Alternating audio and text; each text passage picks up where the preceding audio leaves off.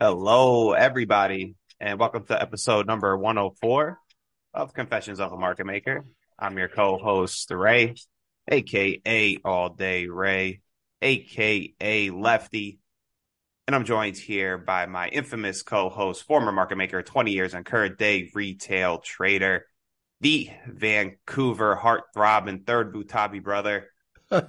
He taught you how to think like a villain. JJ, how's it going?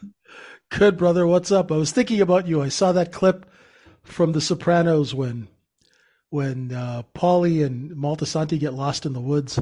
Because my girlfriend made me go hiking this weekend, and I felt like those guys, you know. So I was thinking about you when you were canoeing with the alligators, and I was just laughing like, we got no business being here, but I'm excited to be here, and we have a good special guest with us today. We have a great guest. Yeah, we'll have to film an episode, JJ. Modern day Sopranos, but South Florida Exactly. in the woods, What's nature. Yeah. So our guest today, she's an investor, trader, coach for financial independence, and published author. She's a graduate of Columbia University. She's been featured on NBC, Huffington Post, Business Insider, New York Post, and many others. I am talking about the lovely Leah Holmgren. Leah, how's it going? Hi guys, hello. Thanks for having me. Hi. Having a great day.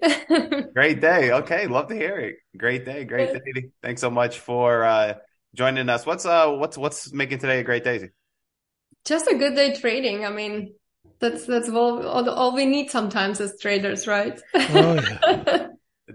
That'll definitely give the day a boost. That's for sure. Leah, before you were a trader, you were working as a intimacy and relationship coach. So before we jump into talking about trading, I feel like that's probably was an interesting profession. You care to tell us a little bit about it? Of course, yeah. So I worked as an intimacy relationship coach and marriage counselor for almost 10 years. And, in my undergrad, I went to pre-med. I studied biopsychology and I really wanted to become a psychiatrist because I always really cared about human psychology. It fascinates me and I wanted to become a doctor of psychiatry. But then somehow I decided to not do the path of 6, 7 more years and went to Columbia for master's in negotiation and conflict resolution, which was highly applicable in business. We studied a lot about game theory and, so I decided to use all this research that I read through and all what I learned in relationships and help people resolve conflicts. I helped thousands of people in the past. Like to do in-person seminars for people, group coaching, and sadly COVID hit. And, my practice got closed because I wasn't an MD. So it was really hard for me to stay open. And I just don't like to work with people as much, in this kind of topics, online. It's very intimate, it's private and people, I just like to feel the energy of people. So it was really difficult and I had a lot of time on my hands. So I wrote a book and I had a lot of money invested in the markets. I was a passive investor. I've been investing for 10 years into the markets now and over almost 18 years into real estate and other stuff. But, so I said, you know what? The volatility is fascinating and I would love to learn how the markets work.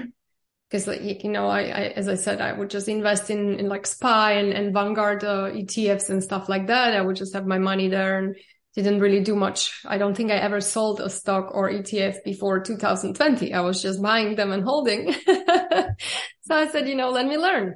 So that's the journey. And it's been now 3 years exactly, actually. End of March, I started.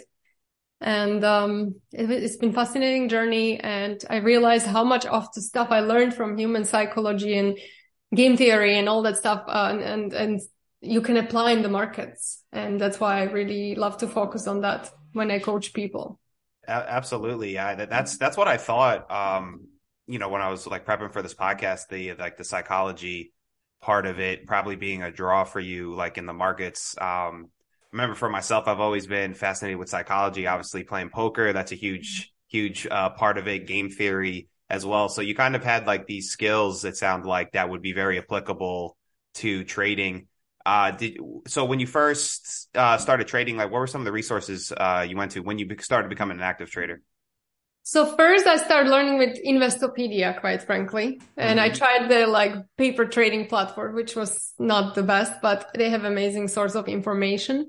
Then I actually discovered Benzinga, and I would go on Benzinga and start learning more from the retail trading. And then I discovered other guys, and then somehow I discovered Twitter, which I was on Twitter as a coach, but I never used it.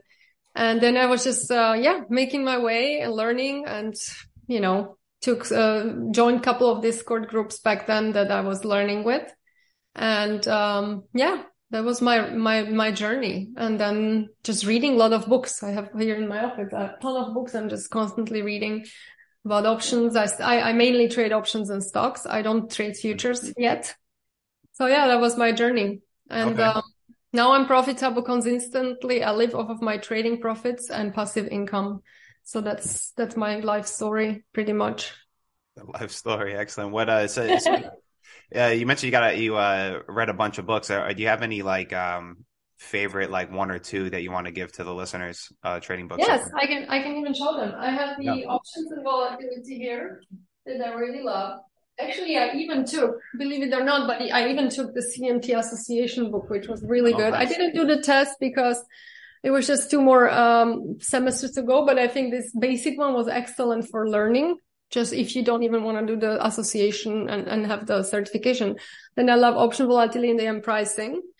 And I like Psychology of Money, Reminiscence of Stock Operator, which is filled with stories, but it's actually interesting that the psychology that he was talking about back in the days, imagine this been late 19th, early 20th century, right? So this time ago already, he was talking about the concepts that we are talking about still. And human psychology just doesn't change. It's been like that since the rice stick trading in Japan, 18th century or something like that. So yeah, we are always the same. We're going to always behave the same. We have patterns, and it's really hard to get rid of those patterns. And as a trader, you have to.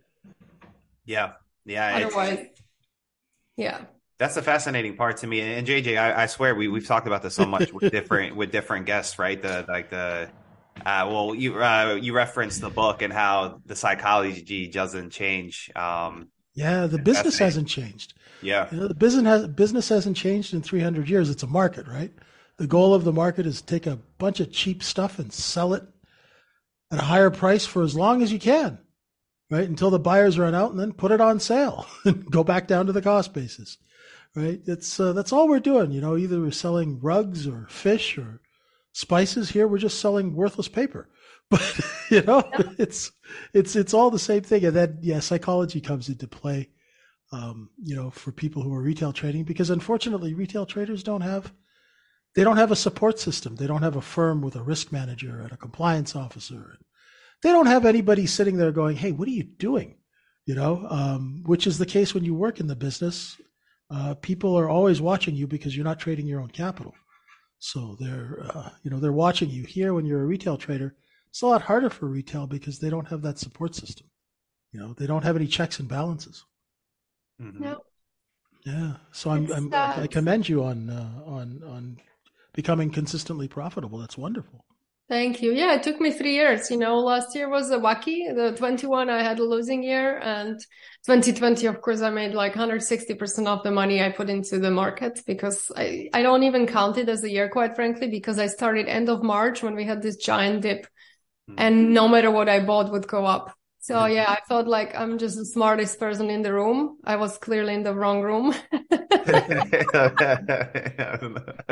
And then I started really learning the hard way in 21. And when we all start going down, if you remember, after President's Day 21, February 21, I never forget that, when we started losing our SPACs and all this speculative stuff went down. I mean, it's been going down until now. Pretty much now it's stabilizing and going up this year. But we had almost 2 years of sell-off on those names. And 21, 22, I was profitable, but it was tough. It was back and forth. But we also had bear market. So it was kind of interesting to trade the bear market rallies and shorting. And this year it's been really good. And I like it. Last year, a lot of dividend stocks also. I rebalanced into energies and dividend stocks last year, which was good. That also helped a lot because, of course, with the interest rates, they were going to raise them. end of 21, I was like, okay, let me rebalance a little bit. So that was interesting.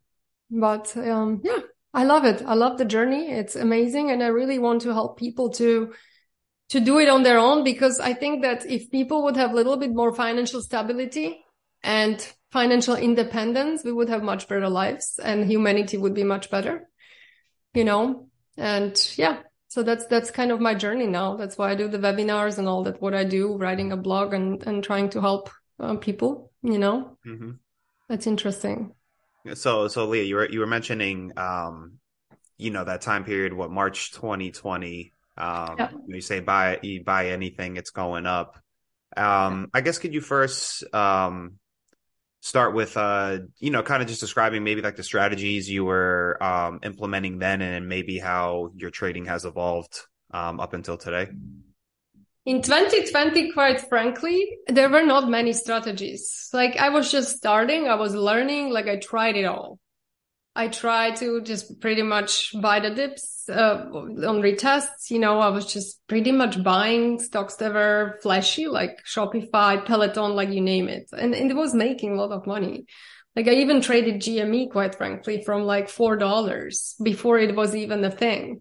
Mm-hmm. So yeah, sure. I was trading a lot of this like Roku and stocks that would go up absolutely madly, like the art kind of fun.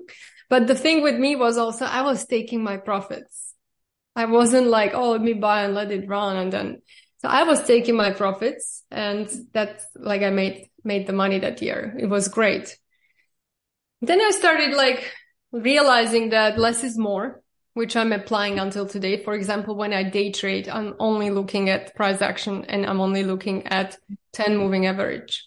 Before, I would have so many indicators on my chart. I would be looking at the RSI, and then sure, look, if you are looking like in the evening or once a week, you want to kind of have an overall idea about the markets and about certain stocks, it's good to look at it. But before, I would try, like my very first strategy was a hammer candle and RSI.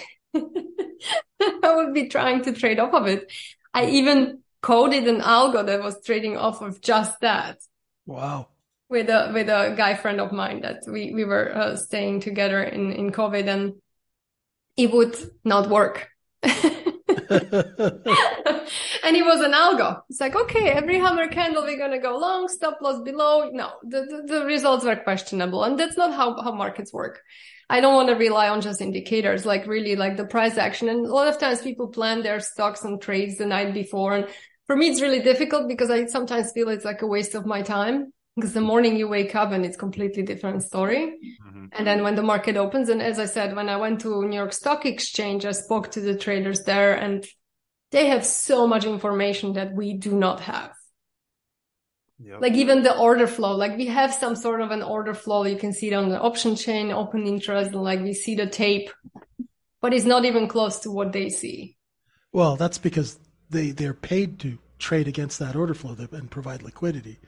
Yeah. So it's like they're the source, right? That's where they're at the exchange, and that's where the orders come in. Yeah. So yeah, so I would love to work there if I could choose.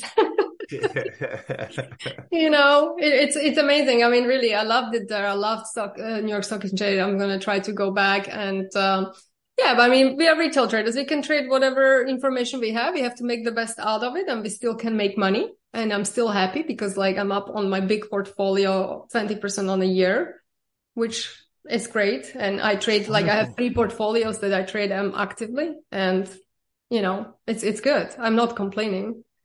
Mm-hmm. That's wonderful.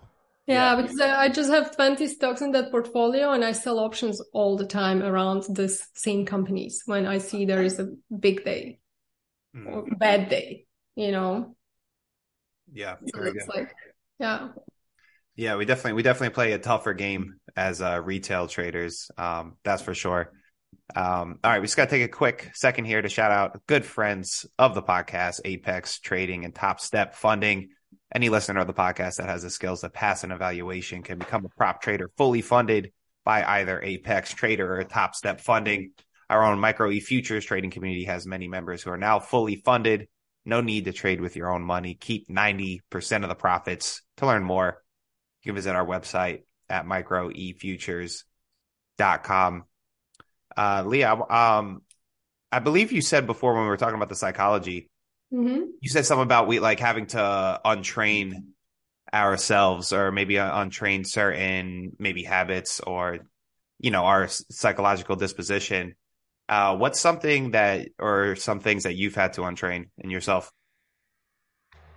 Well, I was very impatient, and the 2020 market did not help it because, again, like everything was moving really fast and aggressively, and I was used to just like buy shares and make profits immediately.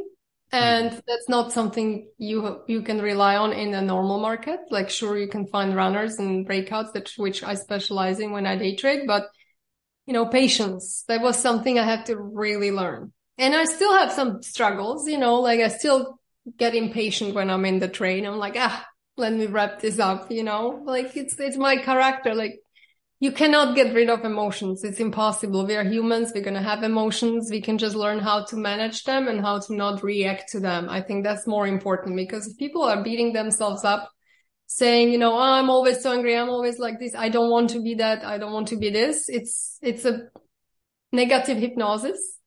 It's just better to really understand who you are and try to manage the reaction on this emotion. These emotions are stronger than behavior. So they're going to always lead you until you really learn to not react. With FOMO as well.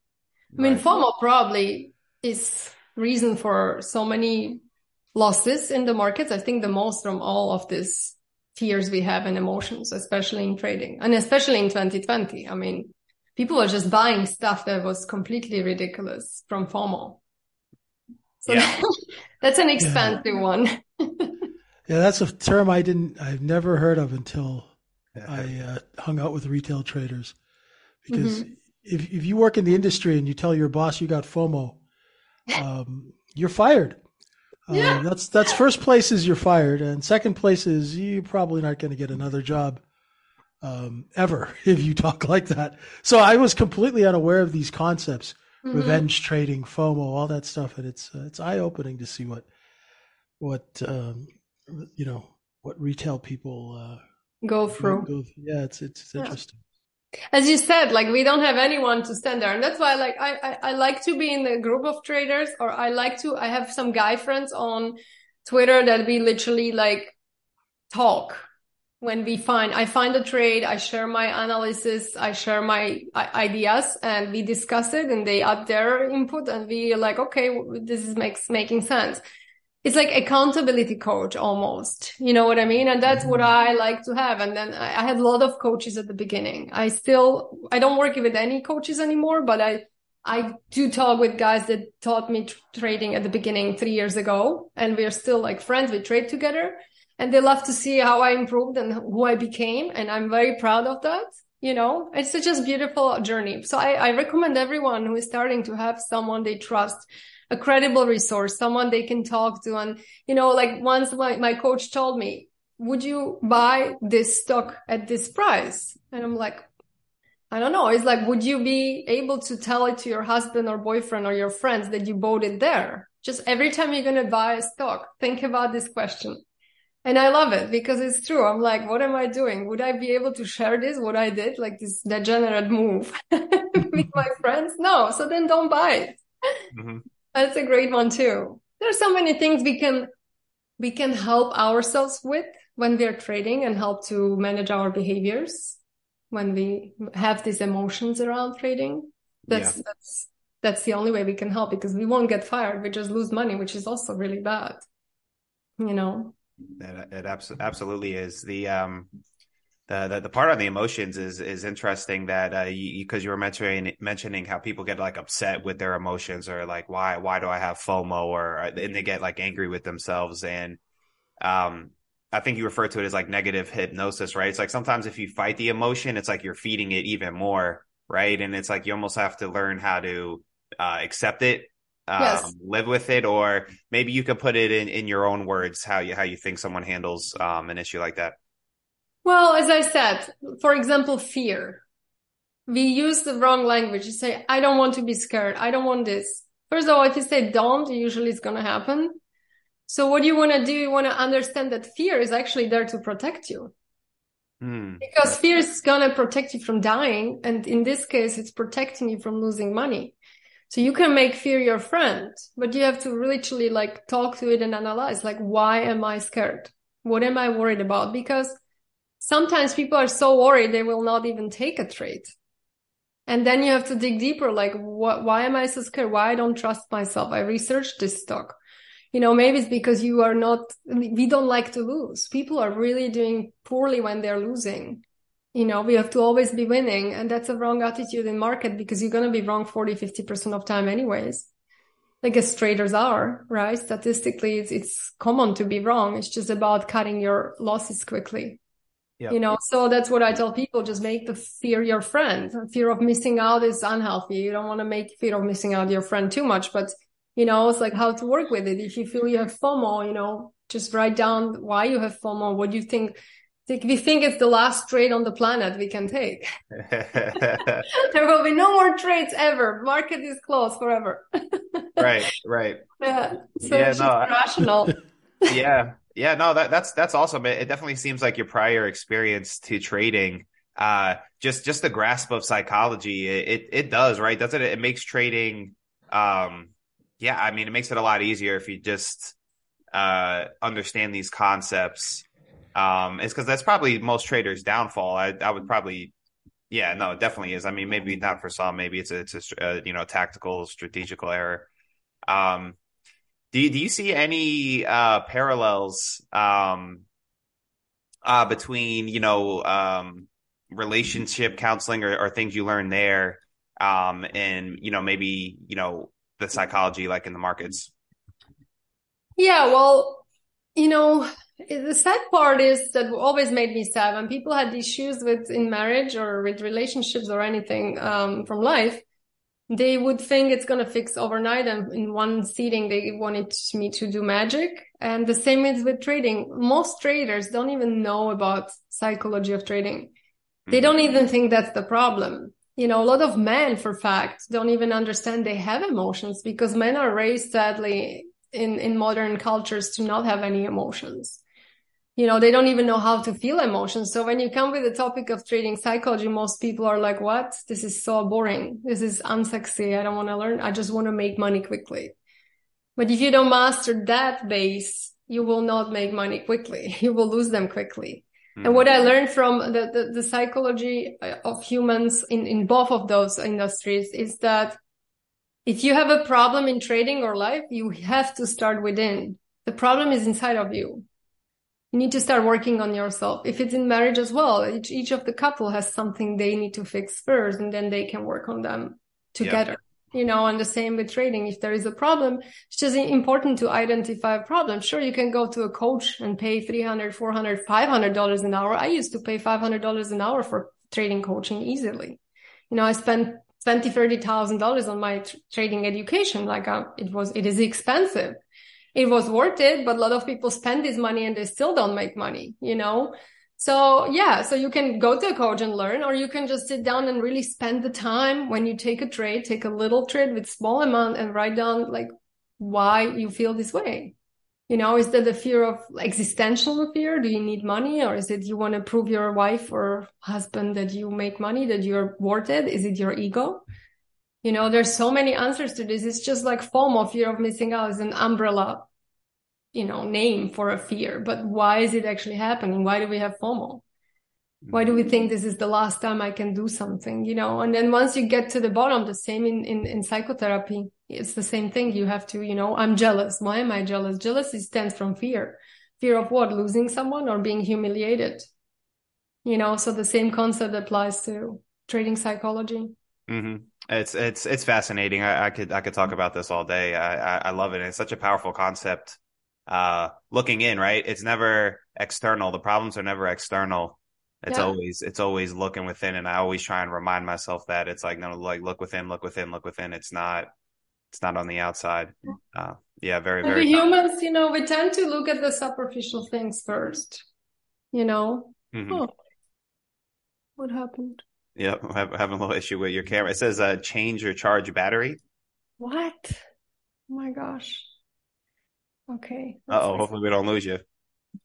Oh no, you can't. 1 second. I'm so That's all sorry. right. Where No, is it? no worries. Hmm. All right, all right. We're back here. Sorry, we had a little technical difficulties. No, it's again. Oh no, again. Uh-oh. Okay, well, this is not okay because it's. Hold on. All right, and now I think we're back for a third time. Back from the technical difficulties, but we're going to jump into the miscellaneous questions here. Leah, how did you get to ring the bell at the New York Stock Exchange? How did you pull that off? Oh, well, I wasn't ringing the bell for per se. I was there for the open and I was Oh, there talking with the traders and I was just like exploring the whole place, talking to market makers. I got invited by the Einstein of Wall Street, who is a really, really interesting person who's been trader there for 37 years. Peter Tuchman, he's amazing. uh-huh. And Yeah. yeah, he invited me to go and, I saw, I learned a lot about how they trade actually and, how they do their orders. I tried out Bloomberg terminal, which I wish I could get for my house. That would be interesting. Yeah, And absolutely. maybe one day. And yeah, I loved it. It was peaceful. It was wonderful. Awesome. Just the energy there was nice. Yeah. Awesome. Awesome. You how long did you used to live in New York City, right? For how long? I used to live in New York for 7.5 years. I went to my undergrad and grad school there. I had my practice there and I loved the city, but I left in COVID. It was just too much for me. Hmm. Yeah, I miss New York, but I miss the old New York, not the New York that's now. I feel like the city changed so much. Yeah, you want to just give us like maybe like one or two things you think that's changed? Of course, the crime went up like 300%. I don't feel safe. Like New York was one of these cities where I would walk in the middle of the night alone and I would not be scared. I had Hmm. no problems to go home at midnight or 1 a.m. from dinner or drinks and just take a walk. It's impossible now and it just got very unsafe, I think. And a lot of the great people that I knew left. There is a new crowd in the city that came from I don't know where, from different cities. So it brought like they love it because they don't know the old New York. But for me, Hmm. the chic classic New York that I used to love, it's just not there right now. And it's Hmm. been now 3 years. I have a place in New York that I spent about 3 months a year there. I rent a place in New York. I still go there because I have a lot of friends in New York and the networking for finance and trading is the best in the country, in my opinion. So I love it, but I'm in Florida. I'm a Florida girl. And I've been in Florida since 2008. I always had Florida as my second home, but I made New York my first home for 7 years back then. Hmm. Yeah, Yeah. big shout out to Florida. Yeah, the synergy between New York and Florida is you got a lot of people like yourself. I remember when I first moved to Florida, it's everyone I was meeting was from New York. So that's interesting. So you're in Miami now? Yes, I'm in Miami Beach. And Yeah. as I said, like I moved here in 2008 from Germany. I love Miami Beach. I love it so much. I love Palm Beach as well. You are in Florida or Ray or Yeah, I'm in the Palm Beach area. Yeah. you're in Palm Beach? Yeah, I love Palm Mhm. Beach. I love it up there. I go to Palm Beach and Wellington maybe once a month. I go to ride horses when they don't drop me on the ground like last time. Oh, okay. You ride horses. Okay. Okay. Yeah, yeah. Hey, maybe you should take Ray horseback riding and we could get a video I of should that. take him. Yeah, I have a friend. Right? She has a horse farm up in Wellington, and she has 13 horses. And we play polo sometimes too. It's super. Hey, there we go. There we Oh my go. God, that's the worst. There you go, Ray. You're ready Well, to we're go. about to have we're about to have on Linda Rashke on, and she's in Wellington. She does all the horses. Listen, Lee. Oh, there's the camera's back. The only thing I know about horses, I know betting on horses. I've never rode a horse in my life. I'm gonna go to the Florida Derby this weekend. Oh, nice. At Where? Gulfstream Park in Hollandale Beach. Yeah, Oh, it's right here. yeah, yeah. Yeah, So that's fun. I love going to the track there.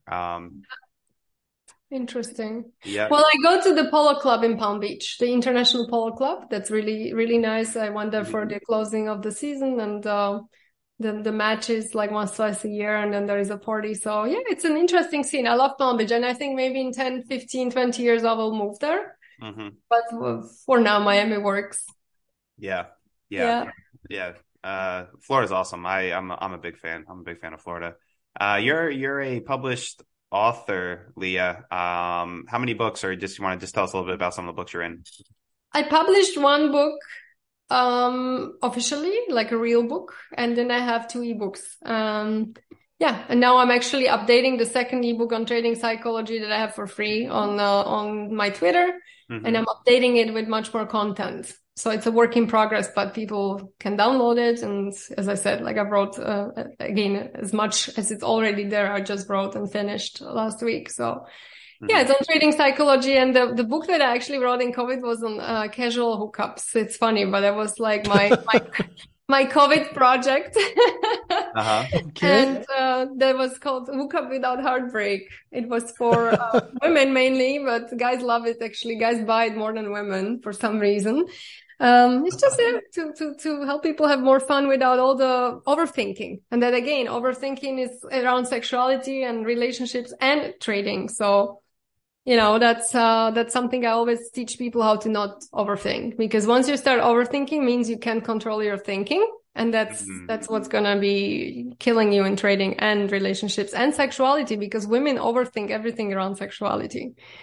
And then it takes the enjoyment away, So that's why I wrote the book. Yeah, for girls to have fun and for guys to understand why women think certain ways around sexuality, to kind of understand. Yeah. And that's probably why men are the bigger buyers of the book, I'd imagine. They love it. They want to understand what women think about, I guess, why they act certain ways. And I did a lot of it's based on like 100 research studies, that book. Like I literally spent 6-7 months just reading research studies, because I wanted to know if women have different brain than men, like why they act differently around sexuality than men. I was super curious. And from my own curiosity, I was researching, and then I decided to write about it because I wanted people to know. I don't want to spoil the book or anything, but you got me curious now. What was the conclusion? You okay, if you want to share. I don't want to ruin the book, but so women's brain is same like male.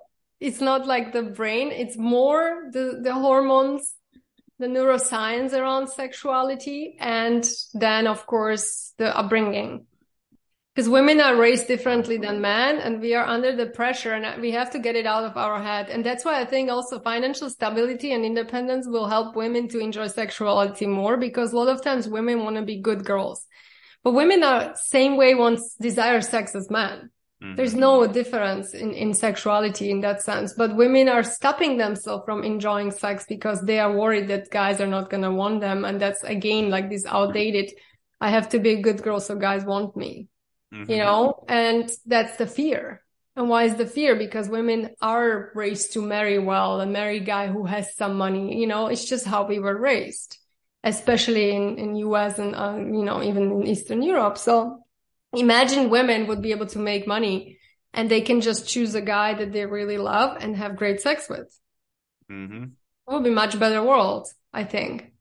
Or they're really into, because a lot of marriages happen because of a transaction. And you can still see it even today. Like, it's still very common. So I tell all the sugar babies in Florida, instead of trying guys buying you Chanel bags for $6,000-$7,000, they spend the money on dividend stocks. Exactly. Seriously, then you have your dividend portfolio as a sugar daddy. There you go. Now we're talking.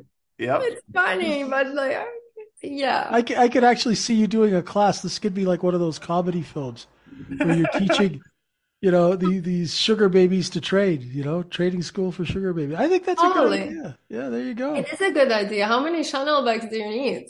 Seriously. Having in my lifetime purchased that stuff for ladies, why not, I mean, look, it's nice to have presents. I love presents. Don't get me wrong. Nothing wrong with the Chanel bag, but I'd rather buy dividend stocks. Exactly. Nothing. I think women should be empowered with that. I mean, yeah, I completely agree. I mean, my mother had 3 degrees, and my girlfriend has like 3 or 4. So, wow, amazing! You love smart women. Yeah, I do. That's Yeah. My girlfriend is is scary smart. She's an MD PhD, so Wow, amazing. I'm just a dumb bid hitter. So those are dangerous, huh? Yeah, but look, it's beautiful to have smart women at home. Like I appreciate women, they learn. And even if they're mothers and they're housewives, it's okay. But they at least learn something. They grew, like they do something. You know what I mean? Like I am not judgmental towards women. They have children and stay home or like do charitable work. But I love when women do something and when they are not just trying to rely on a guy. And you know what I mean? Like it's just, I don't think that's a good dynamic in the relationship, to be honest with you. So yeah, anyways, it's my sugar daddy and sugar baby trading class. Yeah. There you go. Hey, good. Multiple revenue streams are a good thing. You know, so you could start a school. Yeah. And Ray would be happy to be one of the instructors if there's a bunch of pretty girls there. I think Ray would be right there. And he's Ray can just go to a yoga class. I guess that's the same. Yeah, ladies, turn your Birkin bags into dividends. And, exactly. There we go. Yeah. Although those bags went up like 100% in COVID, so it's still pretty good investment. yeah, I suppose so, huh? Yeah, I suppose so. Wow. I wanted to buy one and I missed the boat. I'm like, I'm not paying 20 grand for a bag. That's too much. It's like a car. That's crazy. I like how trading either, and for me, I started thinking like when I really started playing poker, I started seeing like the world differently, right? Like when you start, and I think you could say the same thing for like trading and investing, right? Like when you start looking at things in probabilities, and it's like you mentioned with the Birkin bag, right? It's like, oh, well, you can look at a bag as an investment. You can look at certain things, like now I look at cars like it's a terrible investment, right? Like it just doesn't, you just look at things a little bit different. And so I think, and I've always been a proponent of that, like trading or like poker or just like, talk like learning game theory can have you approach life in a probably more strategic manner that's going to benefit your quality of life, I guess you could say. Yeah, absolutely. And that's how I look at, I always had very good relationship with numbers. And thankfully my parents, my mom led me to be very fashionable and chic and clean and like study. And my dad always led me really well with the money.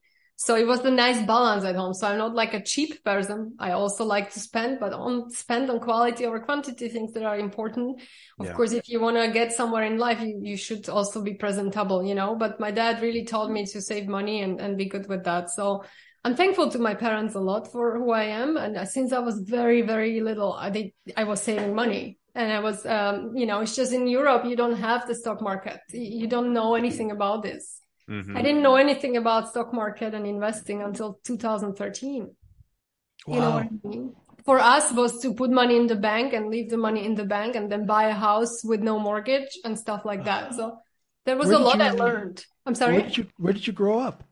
Slovakia. So back then, cool. Czechoslovakia, a communist country. And thankfully, when I was very little, we had the wall.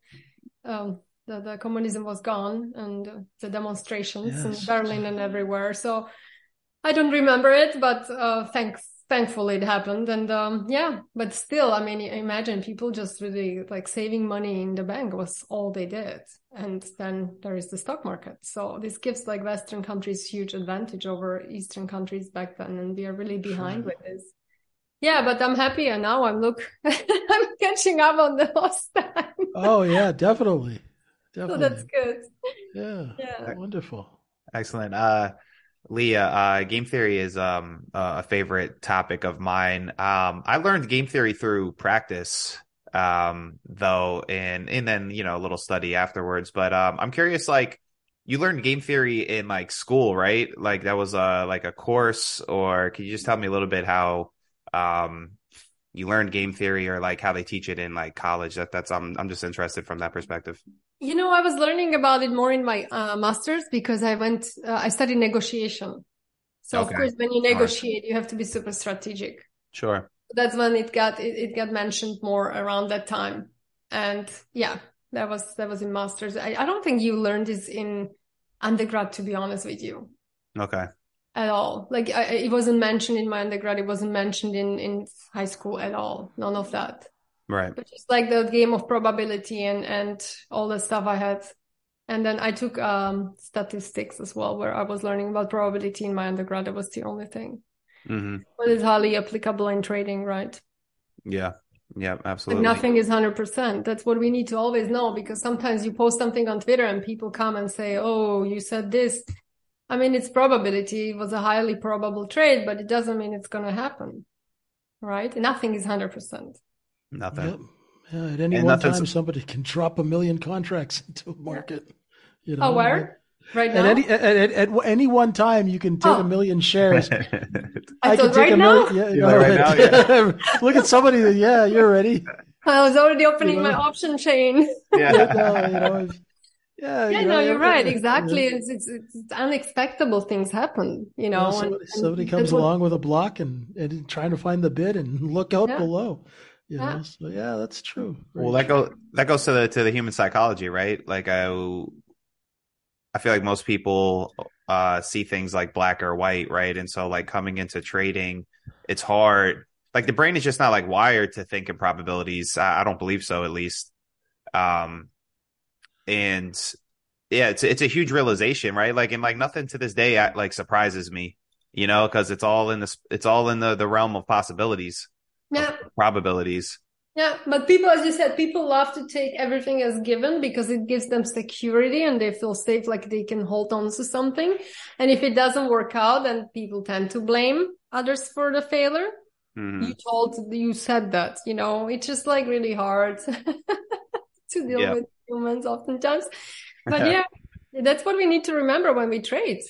You know, it is Yeah. possible that it's going to go, but it's not 100%. Right. Right. Absolutely. Yeah. We'll wrap it up here shortly, Leah. Okay. Just one or two more questions.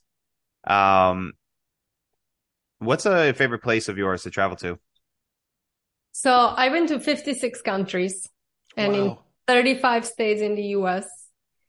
And right now, my favorite country, two, Japan and South Africa for now. But I every year have a new one. So I just came from South Africa and I was absolutely fascinated. I was like, I want to buy a house here. Really? To that point, yes. Yes. The people, I think that's the most common answer I've gotten on the podcast, and just like people I talk to like in real life. Japan, Tokyo, I get all the time. Yeah. What is it about it over there? Well, I went all over to the islands. I went to Tokyo, took the train down to Kyoto, stayed in Isuzu Peninsula. I went to the oldest ryokan that is out there. Like it's been hundreds of years old. It was absolutely fascinating. I love Japan because it's beautiful.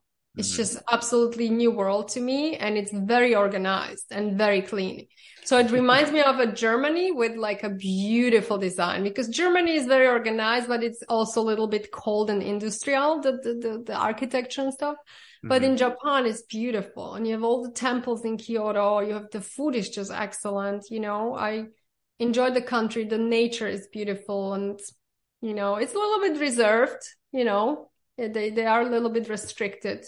It's a collective culture. Sure. So it's not like here individual culture. So people tend to be a little depressed and drink a lot. But I just loved, I think it's the design and the history and all that was speaking to me a lot.